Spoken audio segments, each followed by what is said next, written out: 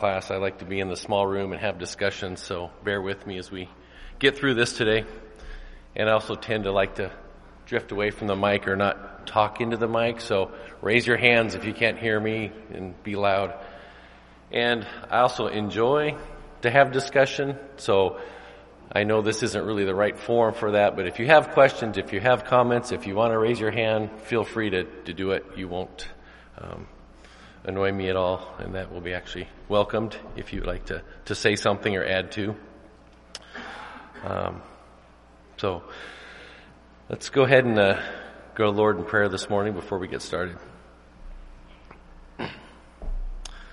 Lord Father, you're such an amazing God, and I just thank you for this morning, Lord, for blessing us with the opportunity to come here to study your word and to enjoy each other's fellowship. But Lord, most of all, to be here to remember your son Jesus and the sacrifice he made here on earth. Come here as a human to give up his life for us because he loves us. And I thank you for sending him to us, that we have that opportunity to choose him to be the Lord of our life, to be with you forever in heaven.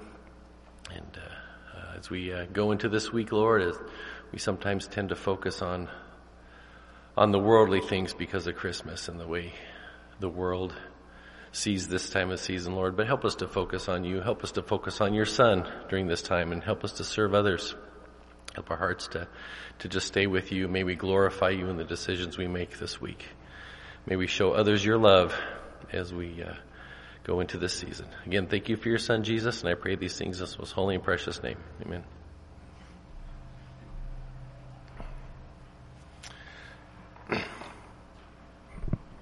All right, so we've been about a chapter behind in the other class. So I was going to do Deborah and Barak with our class this week and then move into Gideon. You guys all touched on that last week, so I'm going to skip that for my class in the room. So we'll have to, you'll have to go back and take care of that yourself and read those chapters. I do want to point out, though, that what I like to do is just kind of start with a overview. I've never been up here with slides before. Does this TV come on? I never turned it on so I can see what's up there. Thanks, Tracy.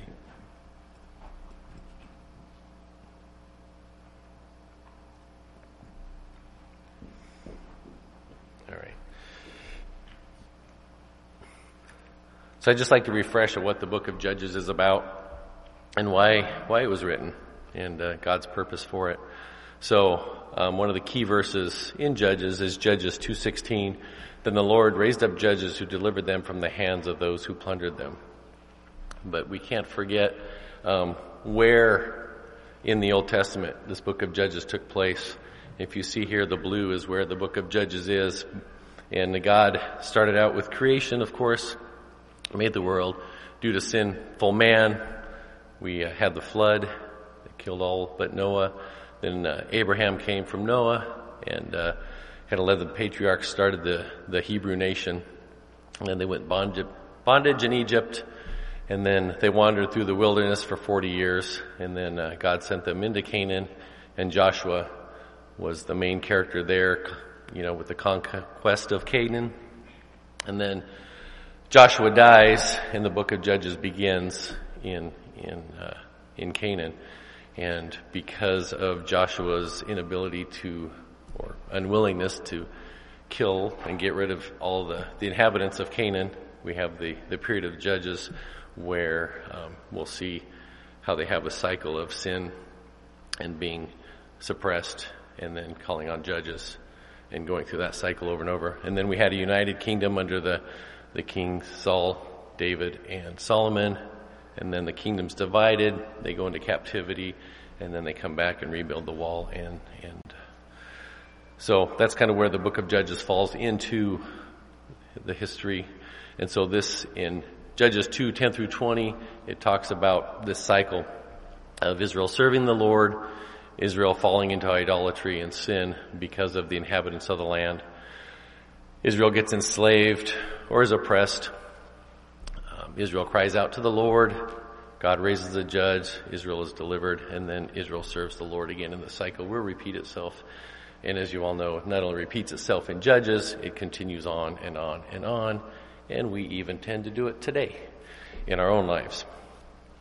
So the outline of Judges is we studied in 1 and 2 the decline of Israel, where they failed to complete the conquest of Canaan, and then judgment for failure to complete the conquest, which we've all talked about before. And then we get into the deliverance of Israel through the Judges. And today we'll do 6 and 7 and 8 and 9 next week in my class anyways. So we'll talk about Gideon today, but we have the list of Judges through chapters 3 through 16, and then we'll at the end we'll get through 17 through 21, which talks about their idolatry, immorality, and the infighting among the Hebrews. So, and again, I've talked to my class about this last 4 chapters really take place throughout the whole book of Judges. It's not a chronological order. All of that just doesn't happen at the end of the book. So it'll be interesting to talk about that. And another key theme in Judges 3 that we talked about is that they did not drive the inhabitants of the land out. So they left a thorn there to test and tempt the Hebrews. And so I thought I got rid of those. Anyways. So here's a map of where all the judges are in the land. And so if you see it, it goes throughout the whole land of Canaan from south to north. And Bob Lawrence pointed out, we looked at the scale one week. This is really about the distance from here to Seward. It's not a huge land. It's not very big. And so for them to be able to travel, it took them a while, but not that long, to be able to travel by foot or camel or however they got around. So for Israel to be oppressed by these other nations and affect the whole land wasn't that big of a deal. So today we'll be talking, I got to the end, about, I thought this was working earlier. There we go. Whoop. There it is. So Gideon took place up to the top, and then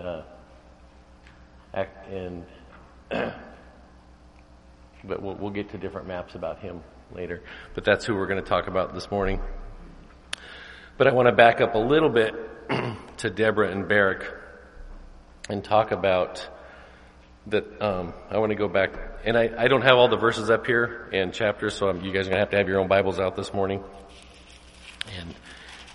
and go through. So I want to go back to chapter 5 really quick and read verses 17 and 18.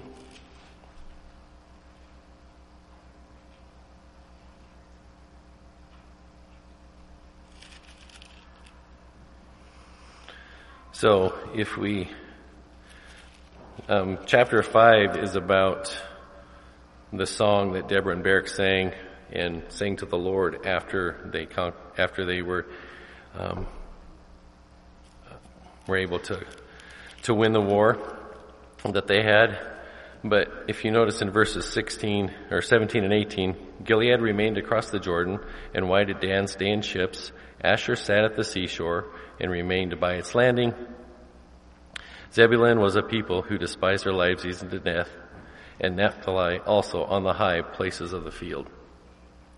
So these are the tribes that Deborah and Barak were saying they didn't come help the Israelites. They kind of stayed away, and they were away from the war area. And it kind of applies to our lives in a way that if you're not being affected by what's going on, you tend to stay away from what's going on. You don't jump in and help. And so even though these were their own brothers and sisters that were at war, these tribes stayed away because it really wasn't affecting their daily lives. And it also showed that during this time, each of the tribes were very independent. They didn't have one king that could bring them all together. They all followed God in their own way, or their gods and idols. And there was no political cohesion together as all the Israelites, as they had under Moses, where they had a clear leader. And then we'll see this play out throughout as well. So if all the tribes had come together and helped, they probably wouldn't have had all these times of oppression.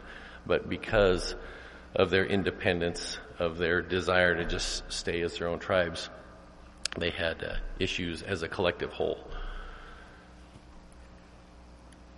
So let's jump on over to chapter 6.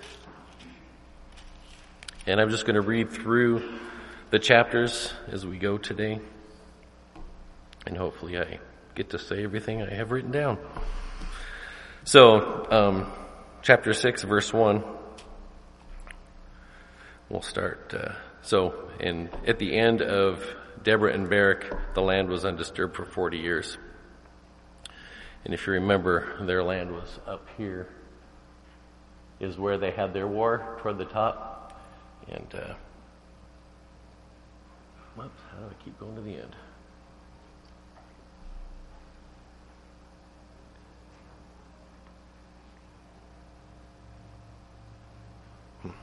I wonder if I didn't hit save, because I moved that at the end. All right, so 6:1, that's what I wanted. Okay, so 6:1. Then the sons of Israel did what was evil in the sight of the Lord, and the Lord gave them into the hands of Midian 7 years. The power of Midian prevailed against Israel. Because of Midian, the sons of Israel made for themselves the dens which were in the mountains, and the caves, and the strongholds. For it was when Israel had sown that the Midianites would come up with the Amalekites and the sons of the east and go against them. So they would camp against them and destroy the produce of the earth as far as Gaza, and leave no sustenance in Israel, as well as no sheep, ox, or donkey. For they would come up with their livestock in their tents, and they would come in like locusts for number. Both they and their camels were innumerable, and they came into the land to devastate it. So Israel was brought very low because of Midian, and the sons of Israel cried to the Lord. Now it came about when the sons of Israel cried to the Lord. Okay, I'm going to stop there. So, according to the book of Genesis, the Midianites were the descendants of Midian, who was a son of Abraham and his wife Keturah. And in Genesis it says, Abraham took a wife, and her name was Keturah, and she bare him Zimran, and Jokshan, and Midian, and Ishbak, and Shuha. So, and then it also talks about the Amalekites in here. And the Amalekites is a nation described in the Hebrew, or described in the Bible, as enemies of the Israelites. The name Amalek can refer to a nation's founder, and who was probably the grandson of Esau, and his descendants, the Amalekites, or the territories of Amalek in which they inhabited, which is a lot of Canaan. Now, if you remember back in Genesis, when Moses fled Egypt, he went into the land of Midian, and that's where he spent 40 years. That's where his father-in-law was from. And so Moses was actually very influenced by that. It was a tribe mostly back then. They were a small nomadic group, and they tended to hang out down here. Well, I'm going to get used to this thing sometime before the end of the morning. So the land of Midian. So if you look, this was the traditional route. People think of the wilderness wandering. Started up here in Egypt and came down to Mount Sinai, and then up here. And so the land of Midian was kind of over here. So if you also remember, I want to go to Numbers 31. Another significant event happened during the wilderness wandering. So if everybody can turn to Numbers 31, I'm going to start in verse 1 and read through 10. Then the Lord spoke to Moses, saying, "Take full vengeance for the sons of Israel on the Midianites. Afterwards you will be gathered to your people." Moses spoke to the people, saying, "Arm men from among you for the war, that they may go against Midian to execute the Lord's vengeance on Midian. 1,000 from each tribe, and all the tribes of Israel you shall send to the war." So there were furnished from the thousands of Israel 1,000 from each tribe, 12,000 armed for war. Moses sent them 1,000 from each tribe to the war, and Phinehas, the son of Eleazar, the priest, to the war with them, and the holy vessels, and the trumpets for the alarm in his hand. So they made war against Midian, just as the Lord had commanded Moses, and they killed every male.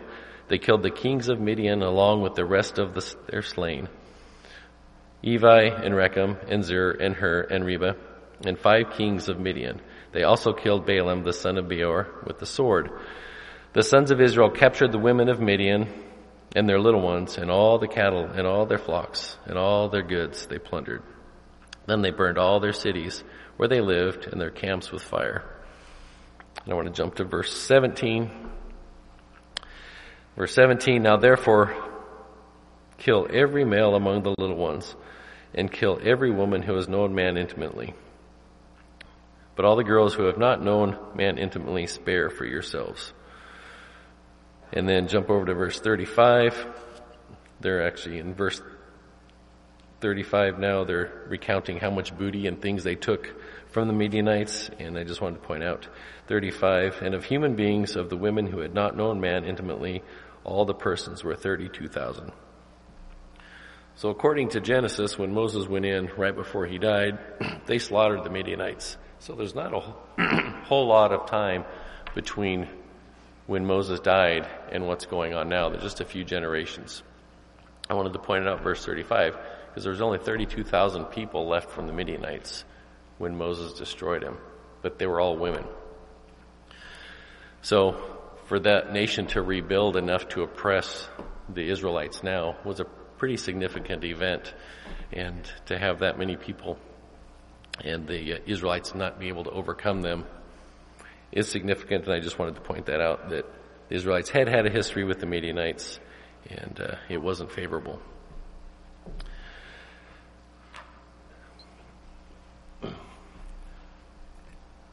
So this is a map that shows that green area is kind of fertile land in Canaan. And so if you look right over here, there's Jerusalem in Canaan. The folks that came and had war with Deborah and Barak occurred in the northern end. So they came over from Mesopotamia.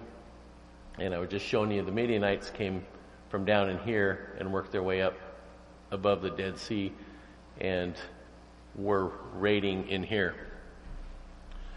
So they were really in a desert land, and they didn't have a whole lot of food that was easily accessible. And so every year, the Midianites would come up here around the time of harvest, and they would go in and take the food and destroy the fields. And for 7 years, they were oppressing the Israelites in a very strategic area where all their food was, or all their fields were. And again, that was in a land opposite of where the previous war had taken place, and there was 40 years of peace. So there were different tribes involved this time with the Midianites. So that gave them easy access to the food, and the Israelites went to the caves and had to hide from, not the Midianites, the Israelites went to their caves and had to hide from the Midianites every time they came in, because they just didn't have the power, or didn't collectively come together to really guard and occupy their own land, and the Midianites were able to do that. So, verse 6 there talks about, I gotta get back to Judges.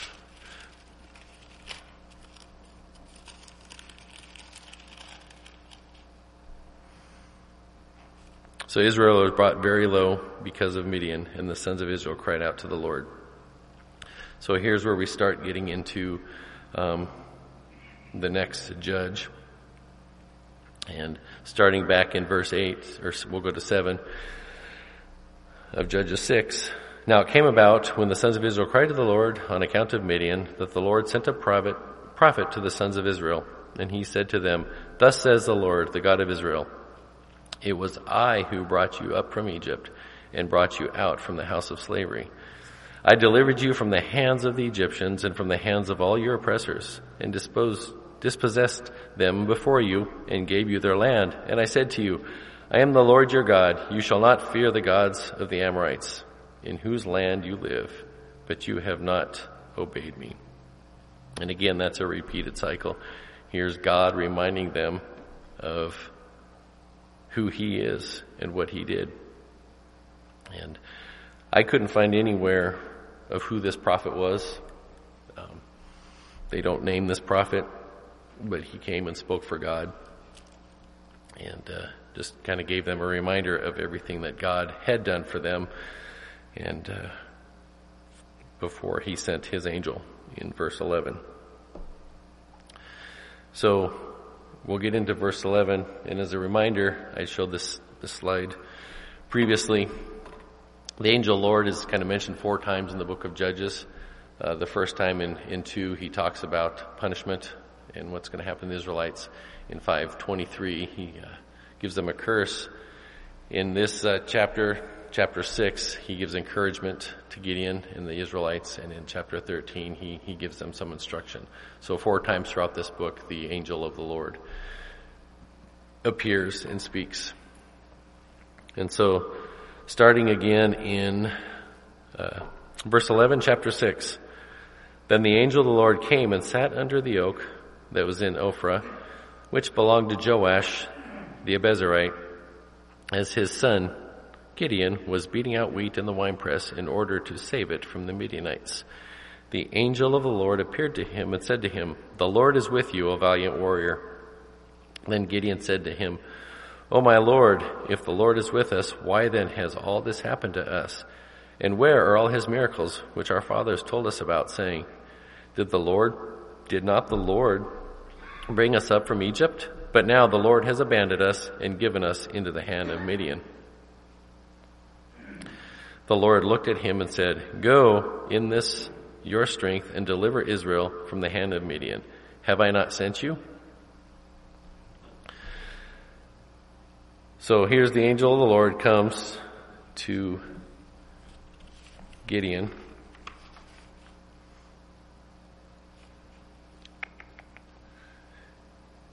And, I'm kind of out of order here, excuse me. And Gideon is the son of Joash, who was an Abiezrite. And the Abiezrites are actually one of the clans of Manasseh, the tribe of Manasseh. And he was, Abiezer was the son of Gilead, and the Abiezrites came from him. And so Joash and Gideon were members of that clan. And here in these verses that Gideon describes the Abiezrites as the weakest tribe of Manasseh. So not only did God choose the youngest child of this family, he also chose the weakest tribe of one of the half-tribes of Manasseh. So when the angel of the Lord came, Gideon was at the winepress grinding wheat. Well, it's pretty obvious that you press grapes in a wine press and you grind wheat in a mill. And so Gideon wasn't actually using the right tool for the right job. And as the Bible says, he was at the wine press to hide from the Midianites. And back then, the wine press was actually a large vat where the grapes were collected and the juice was pressed or squeezed, and it was usually dug in a vineyard somewhere deep into the ground, so it was actually an easy place to hide. And so as the Midianites were coming in and scavenging and taking all the food, Gideon's family actually took some of the food and hid it, and actually, instead of just standing by waiting for things to happen, they actually made efforts to feed their families and to do something other than just be oppressed by the Midianites. So he took it upon himself. His family took it upon themselves to make sure that they weren't just hiding in caves, that they were doing something productive to continue their existence. And I think we as Christians a lot of time will take bad things that happen in our lives and make excuses for not taking action and doing something to help others, to help our family, when in fact there's things that we can do. God will always give us something that we can do to be productive in our lives to help out. So I just want to challenge you guys, don't use the excuses, don't use the bad things in your life to just say, I can't do it. Whatever your challenges are.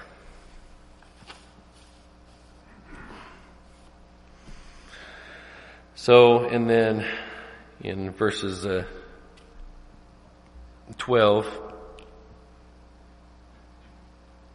and 14, the angel of the Lord does encourage Gideon. He says that he calls Gideon a valiant warrior. And in 14, he says, the Lord looked at him and said, go in this your strength and deliver Israel from your hand of Midian. And I just kind of want to bring that into the New Testament a little bit. And how can we apply that to our lives? Acts 4:29, if you want to go there, says, and now the Lord, take note of their threats and grant that your bondservants may speak your word with all confidence. That's where Peter and John were preaching the word, and they were getting threatened from all sides, and they were wanting and praying that God gives them confidence to continue speaking the word of God. 1 Corinthians 16:13 tells us to be on the alert, stand firm in the faith, act like men, and be strong. Ephesians 6:19 says, and pray on my behalf that utterance may be given to me in the opening of my mouth to make known with boldness the mystery of the gospel. So there's just three times there that I've chosen. There's several more in the New Testament where God, wants us to stand up. He wants us to be strong, and he needs us as warriors for him. And so this is a good reminder, looking at what Gideon has been told to do, that we can still apply these in our lives today. All right. Let's go ahead and jump into verse 15 of chapter 6. Let's see what I got next. And he said to him, O Lord, how shall I deliver Israel? Behold, my family is the least in Manasseh, and I am the youngest in my father's house. But said to him, surely I will be with you and shall defeat Midian as one man. So Gideon said to him, if now I have found favor in your sight, then show me a sign that is you who speak with me. Please do not depart from here until I come back to you and bring out my offering and lay it before you. And he said, I will remain until you return. Then Gideon went in and prepared a young goat and unleavened bread from an ephah of flour. He put the meat in the basket and the broth in a pot and brought them out to him under the oak tree and presented them. The angel of the Lord said to him, take the meat and the unleavened bread and lay them on this rock and pour out the broth. And he did so. Then the angel of the Lord put out the end of the staff that was in the hand and touched the meat and the unleavened bread, and the fire sprang up from the rock and consumed the meat and the unleavened bread. Then the angel of the Lord vanished from his sight.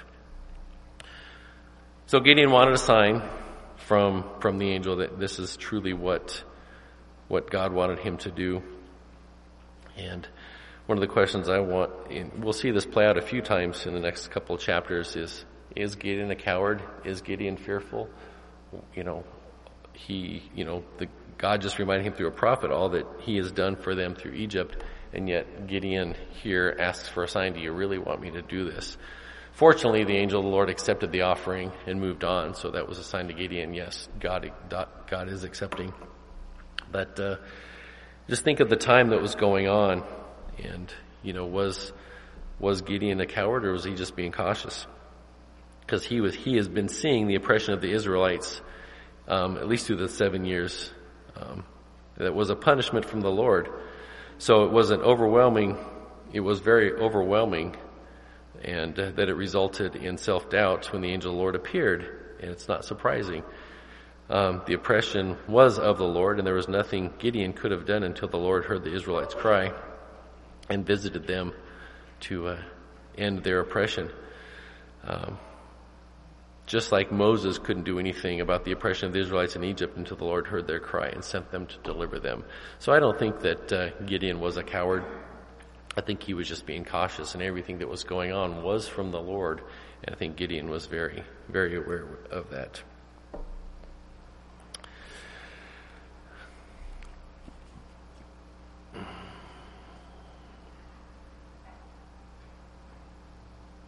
So, starting back in verse 22, when Gideon saw that he was the angel of the Lord, he said, "Alas, O Lord God, for now I have seen the angel of the Lord face to face." The Lord said to him, "Peace to you, do not fear, you shall not die." Then Gideon built an altar there to the Lord and named it, "The Lord is Peace." To this day, it is still in Ophrah of the Abiezrites. So, I'm going to keep moving on. Now on the same night, the Lord said to him, "Take your father's bull and a second bull, 7 years old, and pull down the altar of Baal, which belongs to your father, and cut down the Asherah that is beside it, and build an altar to the Lord your God on top of the stronghold in an orderly manner. And take a second bull and offer burnt offering with the wood of the Asherah, which you shall cut down." Then Gideon took men of his servants and did as the Lord had spoken to him. And because he was too afraid of his father's household and the men of the city to do it by day, he did it by night. So here's another example of Gideon being fearful of humans, even though God had instructed him to do this, to make a sacrifice, to tear this down. He was still afraid of the worldly threats that could come to him. And again, it's just him doubting because of everything that had been going on in that area during the time.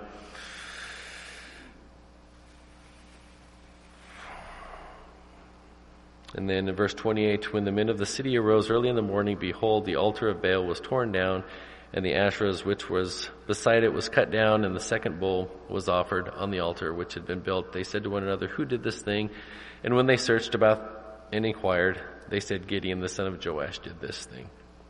And then the men of the city said to Joash, "Bring out your son, that he may die, for he has torn down the altar of Baal, and indeed he was cut down, and the Asherah which was beside it." So, again, here's Gideon doing what he's been told by the Lord, with some doubt at first, but he went in and did it wholeheartedly. And this is kind of a sign of things to come. God asked, again, the Israelites, really get rid of the sin in your life before I put you on to the next step and take you out of the oppression. And so they were serving Baal, they were serving the Asherah, which it will continue to plague them throughout the history of the Israelites. So, I'm going to keep moving on because we're getting close to running out of time. So, we've all read the story many times, the sign of the fleece. So, Gideon asks, God, another sign. Okay, God, do you really want me doing what you're asking me to do? He wants to go out and destroy the Midianites. And so twice he asks God for a sign, and twice God gives him a sign through the fleece that, hey, yes, I truly want you to do this. And so that takes us through the end of chapter 6. I'm not going to read through that. Feel free to go back and do that on your own. And getting into chapter 7, I want to get through this hopefully in the next 10 minutes. So, Gideon started out with 22,000 men of Israel came to help destroy the Midianites. In God's eyes, that was too many. So let's start in verse 1 of chapter 7. In the previous chapter 6, Gideon was renamed Jerubbaal.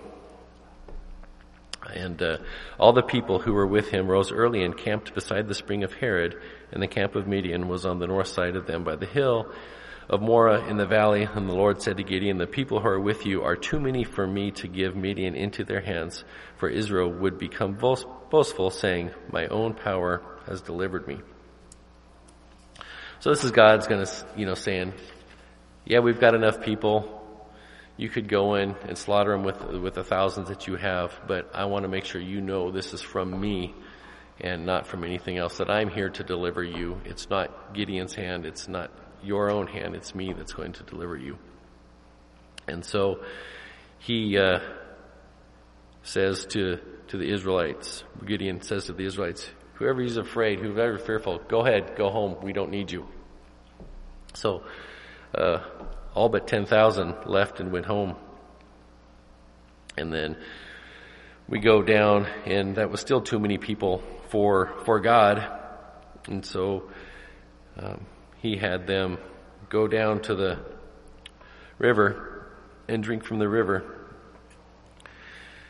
And in verse 5 it says, so he brought the people down to the water, and the Lord said to Gideon, you shall separate everyone who laps the water with his tongue as a dog laps, as well as everyone who kneels to drink. So I read a couple things that really,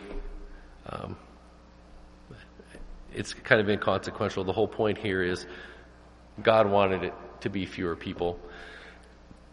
And the things I read basically said those who actually cupped the water, if you can see these guys standing up, the water lapped it from their hands. They stayed aware to their surroundings and what was going on, because the Midianites were there. The guys who put their weapons down face first into the water weren't being aware and watching their surroundings. So the 300 men were kind of maybe the elite people who were kind of being aware of what was going on and saying, hey, we still have a war to fight. There's our enemies out there, and they were paying attention. So that was one of the reasons Gideon chose those 300 men, was because they were war savvy. They were very aware of their surroundings, where the other men just didn't quite care. They put down their weapons, and they weren't quite ready to go to war. So with these 300 men, let's go to verse 7. The Lord said to Gideon, I will deliver you with the 300 men who lapped, and will give the Midianites into your hands. So let all the other people go, each man to his home. So the 300 men took the people's provisions and their trumpets into their hands, and Gideon sent all the other men of Israel, each to his tent, but retained the 300 men, and the camp of Midian was below him in the valley. So this is a map I found that kind of shows what happened. And I think as our kids grow up, as we put them in Sunday school, we tend to trivialize what happened to Gideon. We make it a cool kid story of breaking clay pots and torches, and this was really a war. There were lives, there was men involved, and there took some strategy to really get through. I mean, God can do anything through anyone, but there was really, it's really interesting and neat how God did this. So all the tribes of Israel came to Ophrah here, and the 10,000 that were chosen kind of went in this direction, and then the others, we are running out of time. Okay, and we ended up with 300 over here in the hill of Morah, and so the hill that they surrounded was up in this area, and the Midianites were down in here. So these 300 men were up on a hill and were able to go down into the valley. But when the Midianites come in,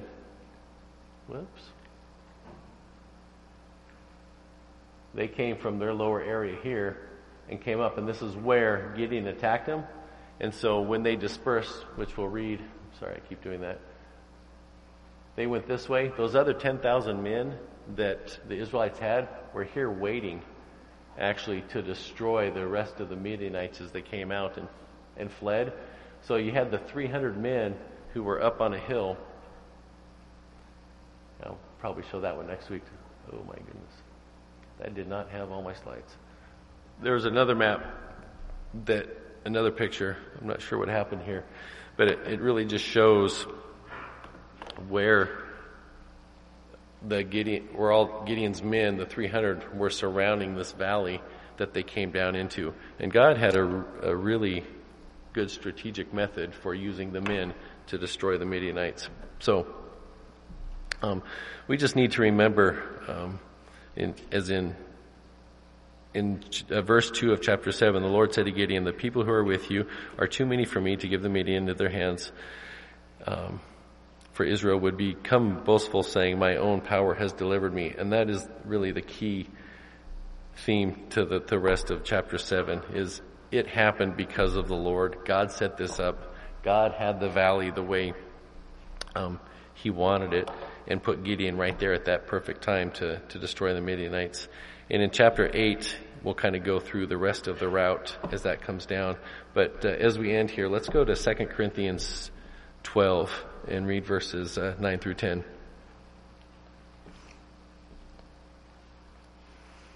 2 Corinthians 12, verses 9 through 10.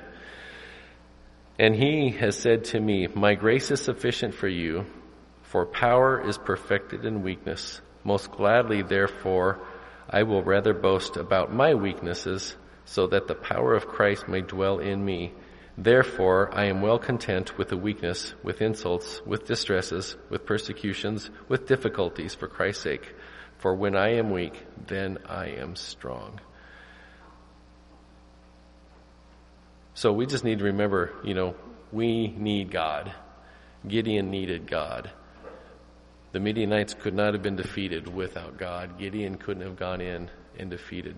And that applies to the Corinthians 2,000 years ago, and it applies to us today. Don't try conquering anything in your life without going to God first. He will take you through and make you victorious. So with that, I will leave it, and we'll get into chapter 8 next week. Thanks for being here this morning.